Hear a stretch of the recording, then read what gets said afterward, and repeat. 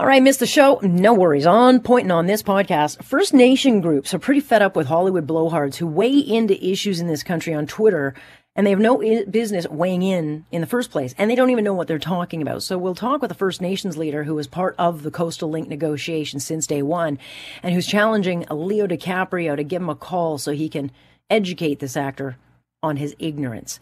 We'll talk to an award-winning Montreal scientist who's breaking his silence after being refused 2 federal grants for research because when he was asked about what kind of inclusion and diversity would be on his team, he told the government decision makers that he'd be hiring based on merit and qualifications instead of a person's identity. I mean, imagine that. And while he's been told, don't speak out, he is breaking his silence because he's so concerned that this woke policy is killing innovation and harming science and disrupting society at large. And we'll talk about a verdict coming in on a very racially charged case that involves 3 white men who shot a black man out jogging and who left him to die alone on the road. And this is a case that almost didn't happen, if not for the video leaking, which very clearly shows this man was hunted and murdered.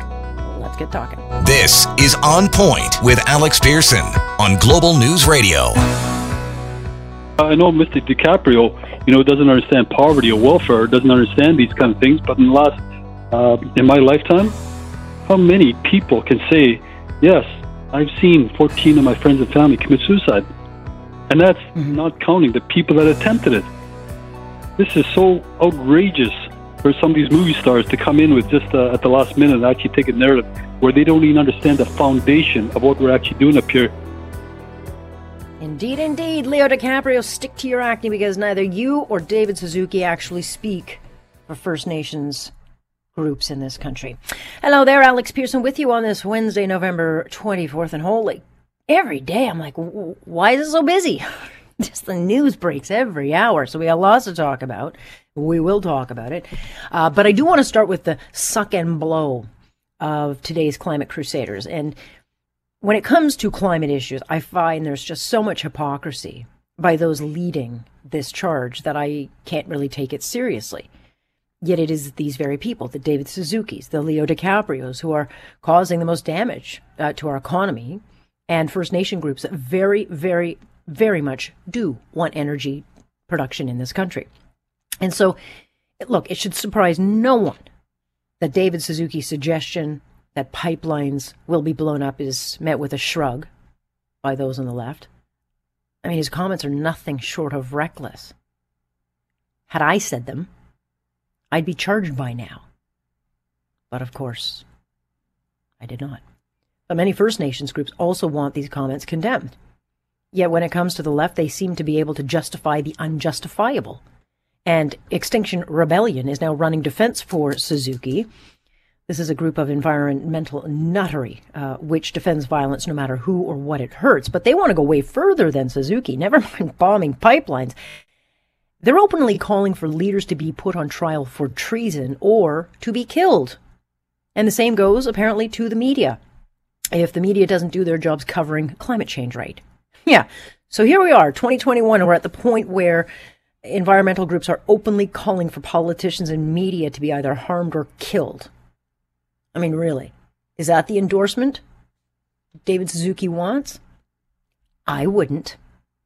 Of course, it never dawns on these people that those who will be hurt the most by their actions will be the First Nations groups they are now exploiting for their cause. So yeah, go with your pipeline and ignore all the damage it would do to these local communities. And I guess it also doesn't dawn on these climate crusaders that a pipeline full of natural gas or oil would leave quite a carbon footprint on Mother Earth, right? And Ellis Ross, who's a member of the BC Legislature and who'll join me later in the show because he has lots to say on this. He had a seat at the table negotiating the Coastal Link pipeline in BC since day one. He's been doing this for years. And so he's outraged by those, like the movie stars, nosing in where they don't belong. And these threats he sees as just absolutely unacceptable, but are being met with silence. David Suzuki knows how influential his words are, especially when he's talking to an impressionable audience, like what he was talking to. And not only did he say blow up pipelines, he also mentioned to his audience that we have to put our bodies on the line. That is reckless. That is dangerous. You're talking about protesters. You're talking about average people that don't know the truth of where this is coming from, that rely on fossil fuels. Like it or not, we rely on fossil fuels. And by the way, those bodies that are out there, it's not just going to be protesters. It's going to be law enforcement. It's going to be media. If you're going to start blowing stuff up, I mean, I can't believe this conversation is being allowed to have. Yeah, I think a lot of people are surprised at this. Because where's Justin Trudeau? I mean, the guy that talks about divisions and, the threat of the far right, the far left, whatever. Well, it's not always the far right. Silence. Doesn't have anything to say about this, apparently. But he also spared no words for Leo DiCaprio, who tweeted about this blockade of the Coastal GasLink on Tuesday. His tweet said, quote, "After setting up a blockade to protect their land, community, and sacred headwaters, Wedza Kwa from Coastal GasLink's planned fracked gas pipeline, the Wet'suwet'en Nation has faced militarized raids from the RCMP. We must protect the rights of land defenders." And he made sure to have a picture of all the police in a line across the road. And as Ellis states, what the hell does this celebrity know? What does he know about our First Nations? What does he know about pipeline development or any of the negotiations? Well, nothing, of course.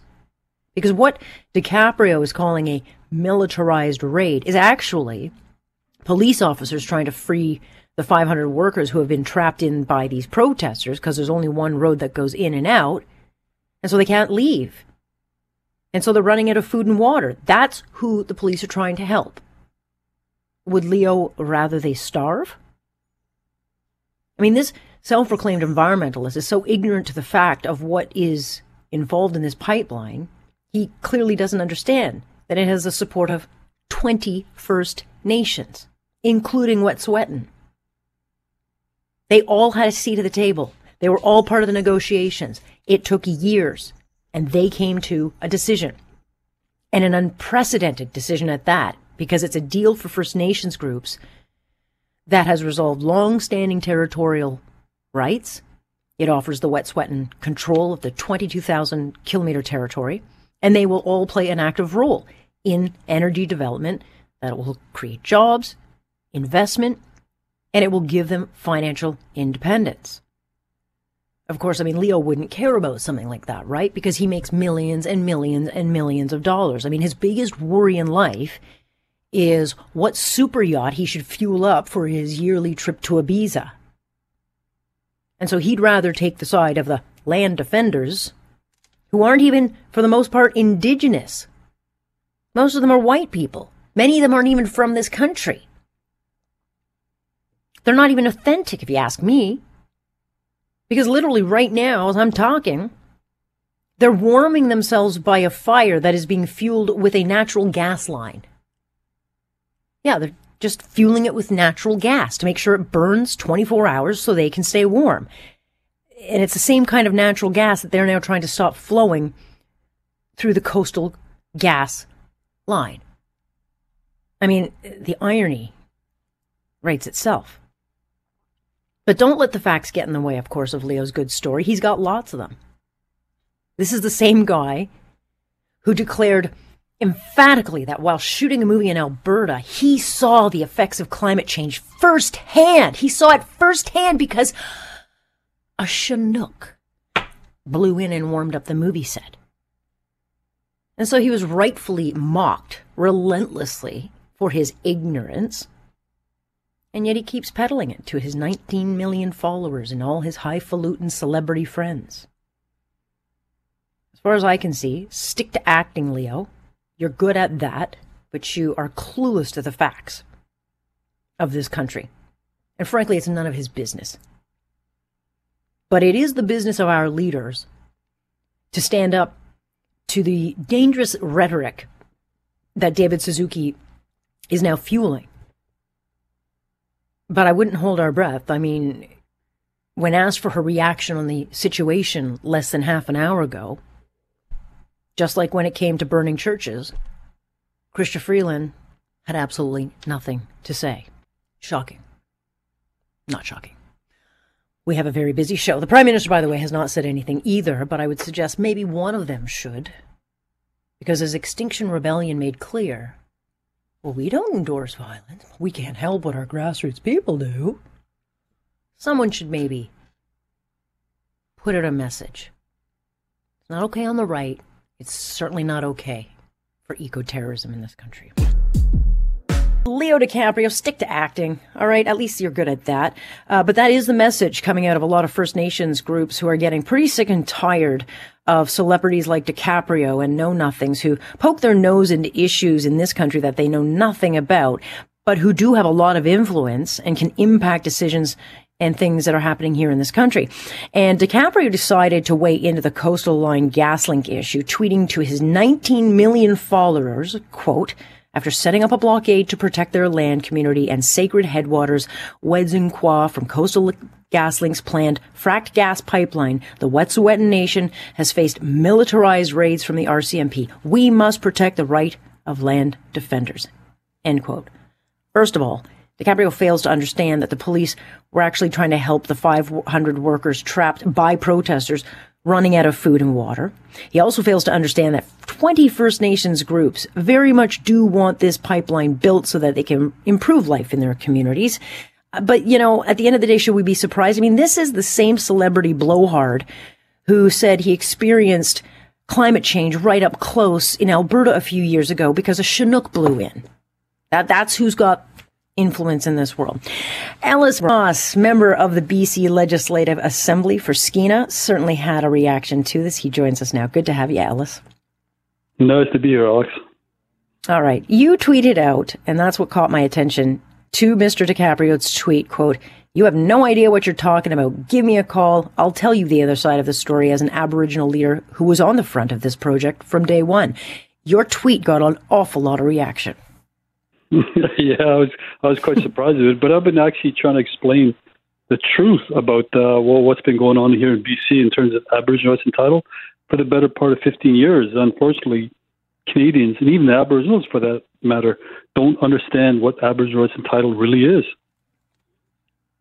Right. And they don't understand, what's going on, and yet they have so much influence. And so DiCaprio tweets it, and then, you get a Mark Ruffalo tweeting it, and they've got huge amounts of, influence in this world. They claim that they're all climate justice leaders, but it does damage to a country. What he should do is stick to worrying about his own country, but they do have influence. That's the problematic part. Yeah, and it's more than a problem because they're actually going with the wrong narrative. I mean, if they had come to talk to the leaders, the elected leaders, who actually signed on to the LNG agreement in the first place and spent the better part of 10 years exploring these projects through legal processes as defined by the provincial government and the federal government and negotiating with these private sector companies, they'd know this was fully explored and investigated. These Aboriginal leaders that signed on to it just didn't sign on at the spur of a moment.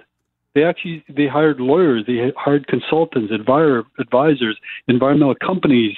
The list goes on and on. But what these movie stars fail to comprehend is that this is not a choice for the Canadian government. It's actually covered in the Constitution of Canada that Aboriginal rights and title is actually hereby recognized. And for the last 20, 30 years, we've been going to court to define exactly what that means. And we finally got a definition in 2004. Mm-hmm. And how many countries around the world can say that? How many countries can say they have Aboriginal rights and title recognized in their constitution?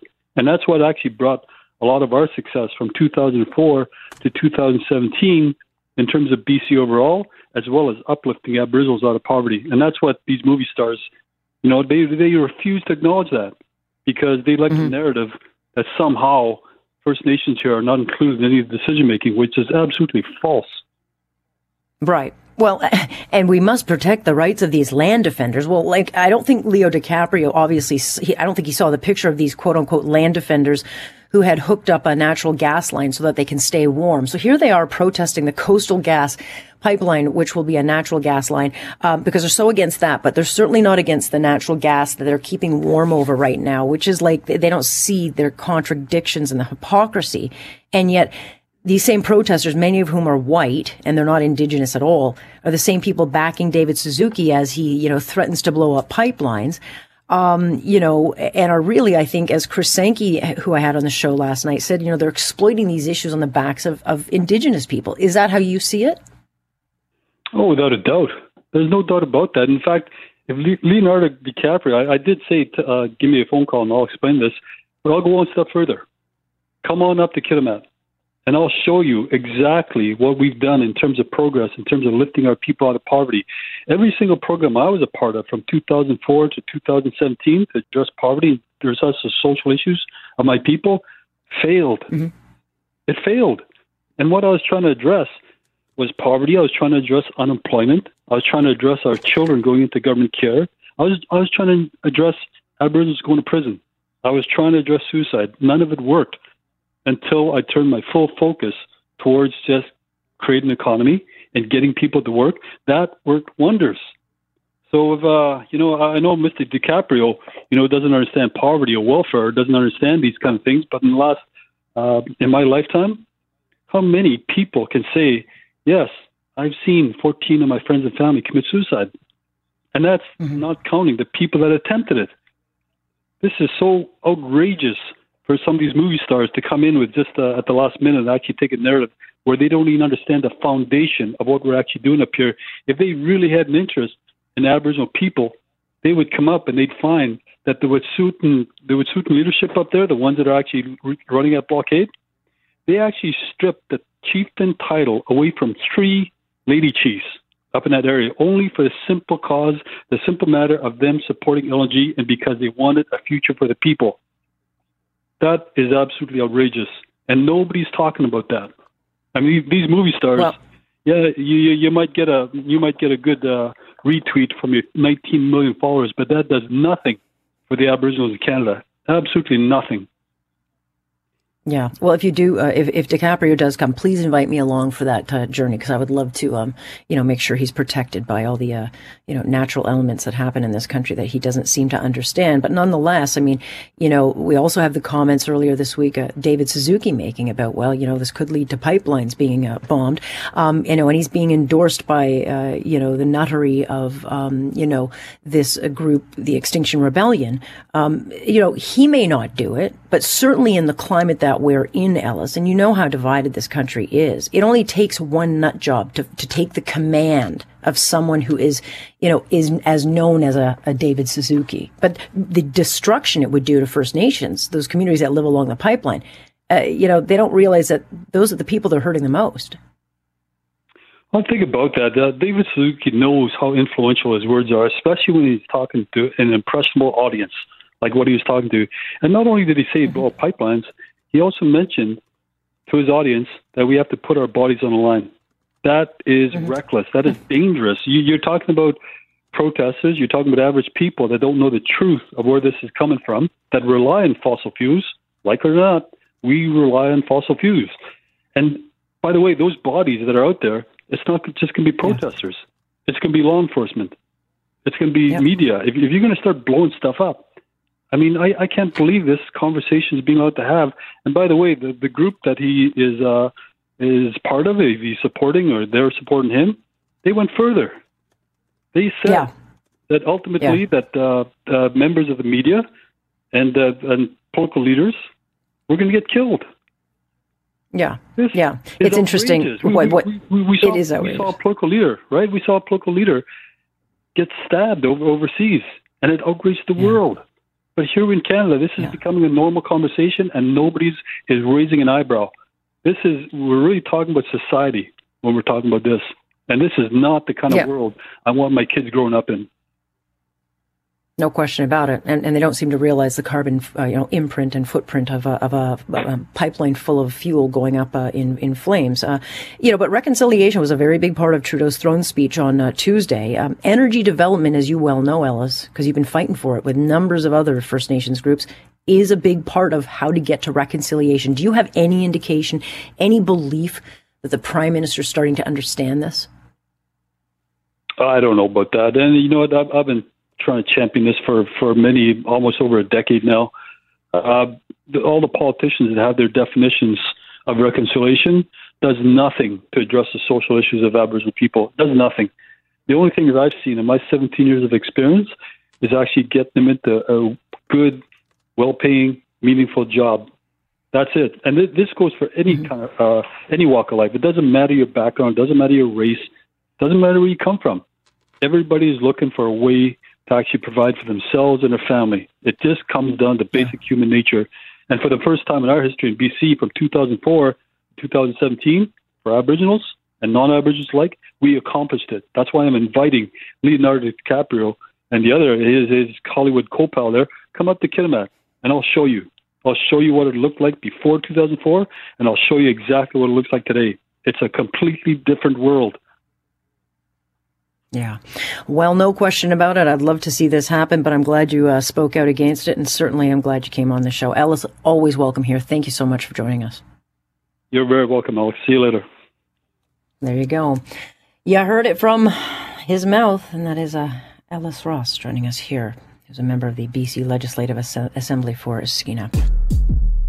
I think that many people around the world think that this movement has gone too far, and it's time to restore some basic common sense, basic judgment, and to stop displaying this enormous ignorance that we're seeing. That is the voice of Hillel Noor, who's the executive director of UN Watch. He's involved in a human rights advocacy group, and he was talking to Greg Brady this morning about woke culture, the corrupting of our school boards. But this cancer is no longer just an issue on our campuses. I mean, it's infiltrated our governments, which are forcing this into our every decision being made.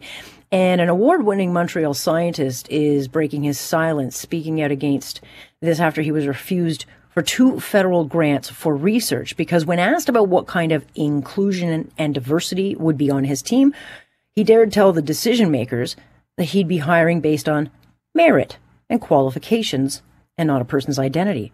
I mean, imagine that. Imagine that. And while this professor was warned not to go public with his story, he is breaking his silence out of concern that this woke policy is killing innovation, harming science, and ultimately disrupting and ruining our society. Pat Kambhampati is an associate professor at the Department of Chemistry at McGill University. He joins us now. Great to have you, Professor. Thank you for having me. And not to point out the obvious, but you yourself are an immigrant to this country from India. So you would know. Interestingly, I was an immigrant from India to the United States, and then we immigrated from the United States to take a position at McGill. But that was when I was, let's say, 33. Right. So I'm but you know racism. Yeah. Yes, and so you know what diversity means. You know the importance of it. You know where it works, where it doesn't. But, despite your experiences, it's interesting when I read through, what you talk about is that you've experienced racism and unfairness through your life, and yet you still believe in treating everyone equally and fairly. That's precisely the point. And I think, I'm often asked by people, why would you take such a stand when it could actually harm your career? And I've been told by everyone from, my wife to my friends to my colleagues that I'm harming my career. And I've never been careerist to begin with, which is, I think, part of the reason why I'm here. I've always been interested in standing up for other people, standing up for principles, standing up for equality. And what I see going on in academia is a tremendous disservice to it. And I just feel like I couldn't stand by any longer. And now seems a pretty good time to say I'm going to be upfront with who I am, and I dare you to come and call me out. And I think, as you're mentioning, this is the cancerous part of woke culture, is that people are trying to call people out to say what they think, and therefore people are afraid to say what they think. And that is very, very, very harmful to human civilization, to democracy, to science, to progress. All of that's based upon the ability to disagree civilly. Yeah, I mean, no longer is this an issue of political correctness run amok. I mean, this is all-out censorship that we are now looking at in the year of 2021. What's the reaction been like to, your revelations? Well, I have to say I was very pleasantly surprised so far. I've received, I think, like 100 emails in my inbox in the last, few hours, or since this morning.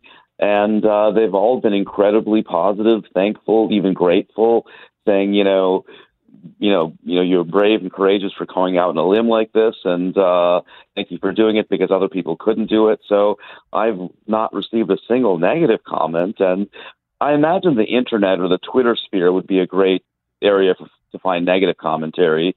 And I know that Gad Saad and others have tweeted about this story of mine, And I imagine that's where you find a lot of the woke people, the social justice warriors, who are going to find some possible way to read this badly. And I don't know how they're going to do it, but they'll find some possible way. That's what I've been told by my other colleagues who've tried to stand out in terms of classical liberal principles of merit, fairness, and equality. That's what a colleague at University of Chicago named Dorian Abbott was talking about. And these are the things that I feel are pretty reasonable, and we can all disagree too. That's the whole point. We don't all have to agree. And my interest is standing up for the right of others to disagree and be themselves. Yeah, careful with what you say there, Professor, because apparently these days we are not allowed to all agree to disagree, because it does get many canceled, and there are very few voices anymore that can stand up to it. And so, you took the risk, and kudos to you for doing that. But it's troubling that so many people have to call these days to quietly say, thank you very much for saying what we can't say. I mean, that to me is a sign of a society that's in deep, deep trouble. I very much agree with that, and I've heard a number of people tell me about the parallels to the Soviet Union. And in this case, if you say it, then people in the mainstream media will say you're crazy and so forth. Fortunately, as a scientist, I have the benefit of knowing people who grew up in the former Soviet Union and were able to leave during its fall. But these are people who are probably retirement age now, and they tell stories about when they were young in the Soviet Union, and they weren't allowed to even learn science from modern Western textbooks because that was capitalistic science. So science was corrupted. Everything was corrupted in the Soviet Union. So as the scientists will tell you that not only were they not able to learn Western science, one of the results of that was the Ukrainian famine, which caused 20 million people to starve to death. That's the result of communist science. That's the result of social justice-based science. And the social justice warriors are saying science must have a social justice bent. And the last time that happened was the Soviet Union or China.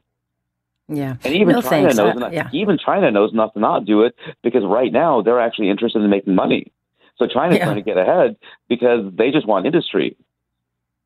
Yeah, of course. And here in Canada, we're now bending over and letting China do whatever it wants at our own peril. But, it's interesting because the grant you were looking for was for $450,000. And it's, you are, creating cutting edge, super fast laser science. And so this is an area that spans everywhere and everything from telecom to medicine. And you yourself believe that we in this country could become a world leader. But of course, you can't do this research, according to your story, unless you have all the boxes checked, even if the person that you are forced to hire is completely inept.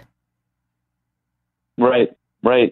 Well, that's the point. And I think even on faculty hiring, that's where it really comes in, is faculty hiring is so bad that it's so egregious and so off base that if you're a straight white man that is healthy, there are entire positions you cannot apply for. You must be either a woman, a certain minority. You cannot be Asian or Jewish because we don't count. And you must be, if not that, then you're a sexual minority, because it's either, the main thing is you can't be heterosexual. And if you are one of the above, then you must be handicapped. What counts as handicapped?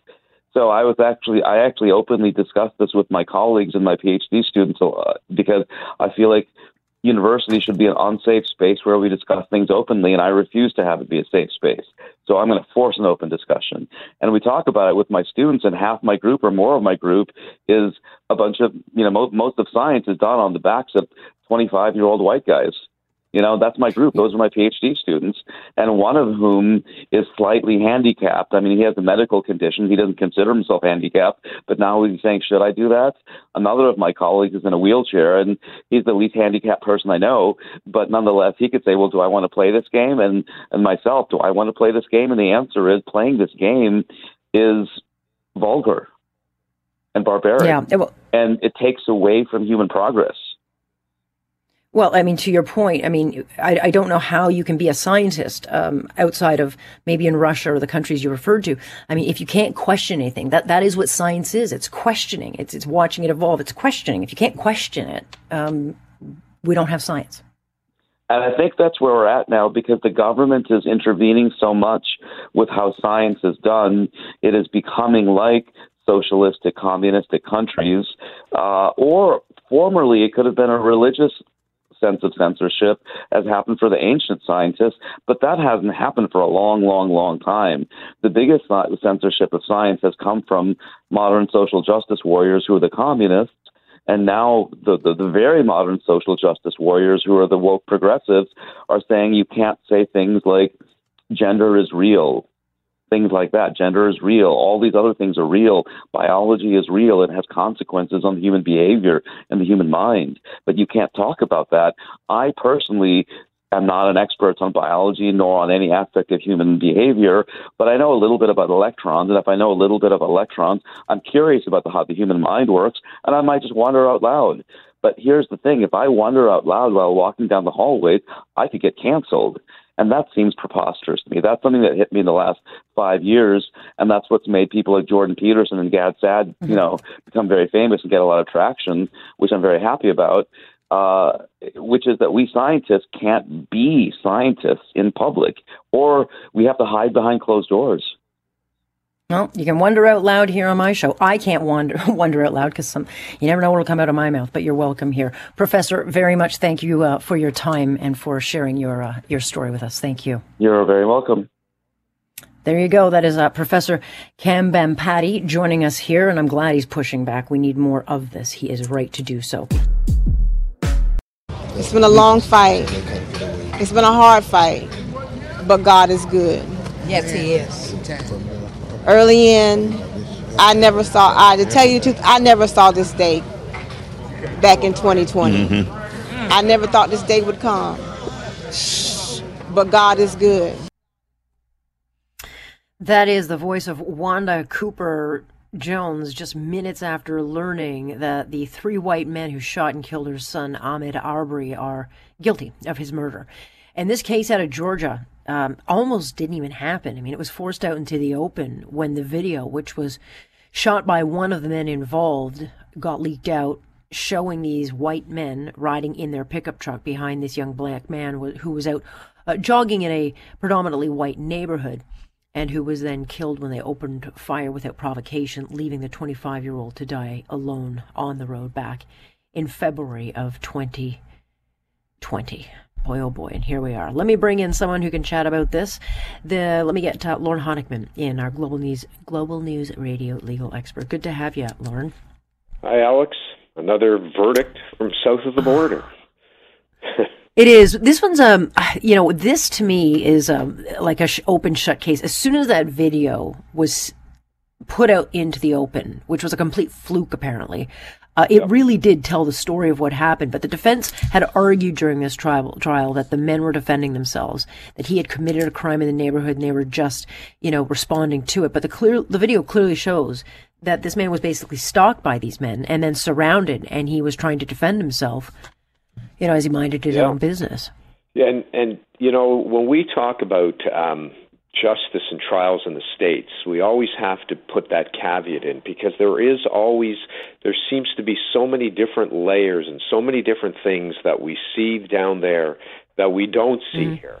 Like, for example, as you said, I mean, these charges almost didn't even happen. It took apparently almost 70 days or over 70 days. Yeah. There was 2 district attorneys down there who were indicted, one for trying to cover things up. I mean, those are the types of things. And then finally the charges get laid. They have the trial, and then, as you say, the video comes out. And what does it show? It shows father and son McMichaels, that they had grabbed their guns, they jumped into a pickup truck to pursue him because they thought, or that was the story, that he was breaking in or doing burglaries in the area. And then the third man, the person who ends up shooting that video, he's in a truck and he's shooting that, and he ends up being convicted because of his actions in that truck as part of the whole scenario. And what was interesting, Alex, is when you look at it and you put in and you're looking at it through Canadian lens, and you're hearing these charges, felony murder, malice murder. And wait a minute, what do we do? And all we're talking about is malice murder. There is like our first or second degree murder. It has to be an intent. If you commit felony murder, you're like a participant. That's what we call it here, a party to an offense. And so that third man was found to have been committing a felony down there, because you have to be committing a felony before you can be found committing felony murder, by using his pickup truck to actually falsely imprison him by cutting him off and doing that. And so it was just the whole scenario, and you just shake your head. And the fact that a jury, by the way, deliberates for only 10 hours after what, a 2-week trial, or a 13-day trial with how many witnesses? You knew that once you heard that the jury was coming back guilty. That was going to happen. And interestingly, the jury was predominantly white. There was only one person of color on that, which speaks to the fact that, yes, they can deliberate. Yes, they can come back with a just verdict. You know, it's interesting to me because this video, which was shot by the third guy, but following behind the truck of the father and son, you know, he shoots this video. That doesn't see the light of day. Now, I don't know if he stupidly leaked it out, put it on social media, or if someone he knows who knew about it and made sure it got out to a network. But had that video not somehow gotten into the public domain, and as soon as it did, Lorne, it went viral because it was so horrific. Like, here's this man going for a run, and he got completely massacred and left to die alone. And so if that video hadn't surfaced, that man laying dead in the road, there would be no justice. Yeah, no, and period. This wouldn't have been a case. Yeah, I thought about that. Sorry, I'll shoot. Shut up. You're popular. I know. Everybody wants to talk about the trial. It could be a client. Okay, let me just get this off. Right. Sorry. One of the other interesting parts about this, Alex, that to me was really interesting, is that this whole case, they had a law down there, the citizens arrest law, that dated back to the Civil War. Which allowed residents to take law enforcement into their own hands if they witnessed a crime. Police weren't around, and those laws down there were easily abused. And of course, the judge in this case, well, first of all, the legislature's pulled back on that, and the judge in this case said to the jury at that time, no, there's no citizen's arrest here. They did not see. You're not going to find that they had seen a crime, and he took that whole defense even a possibility away. And the interesting thing was the prosecution, and of course they use great language down there when they speak to juries, right? That we don't really see up here. But when the the much more theatrical, the prosecutor down there said his only crime was he was jogging while black. That's true. Yeah, and that's true. And of course, then the defense lawyer, one of the defense lawyers in her final submissions to the jury, talked about the dead man's nails and his long nails and what he was wearing. That offended so many people. Now, I know what she was trying to do. She was trying to say, well, he wasn't dressed and didn't look like a jogger, right? I know that's probably the point that she was trying to make, but of course, people just went crazy even when she said that. And in the U.S., like with these, anything like that it's just the tip of the iceberg for some people when they look at this and say, and she became in the target of so many critics just for saying that in her closing submissions. That's how volatile and emotionally volatile this trial was. No question about it. I'm up against the clock, but to the point, had they gone any other way on what was a very obvious conviction, the United States would probably be on fire right now. So 100%. Hopefully calmer heads can prevail, and the family can move on knowing that they got some justice here, because it really was just a horrific attack. Lorne, appreciate your time on this. My pleasure. We'll talk soon, Alex.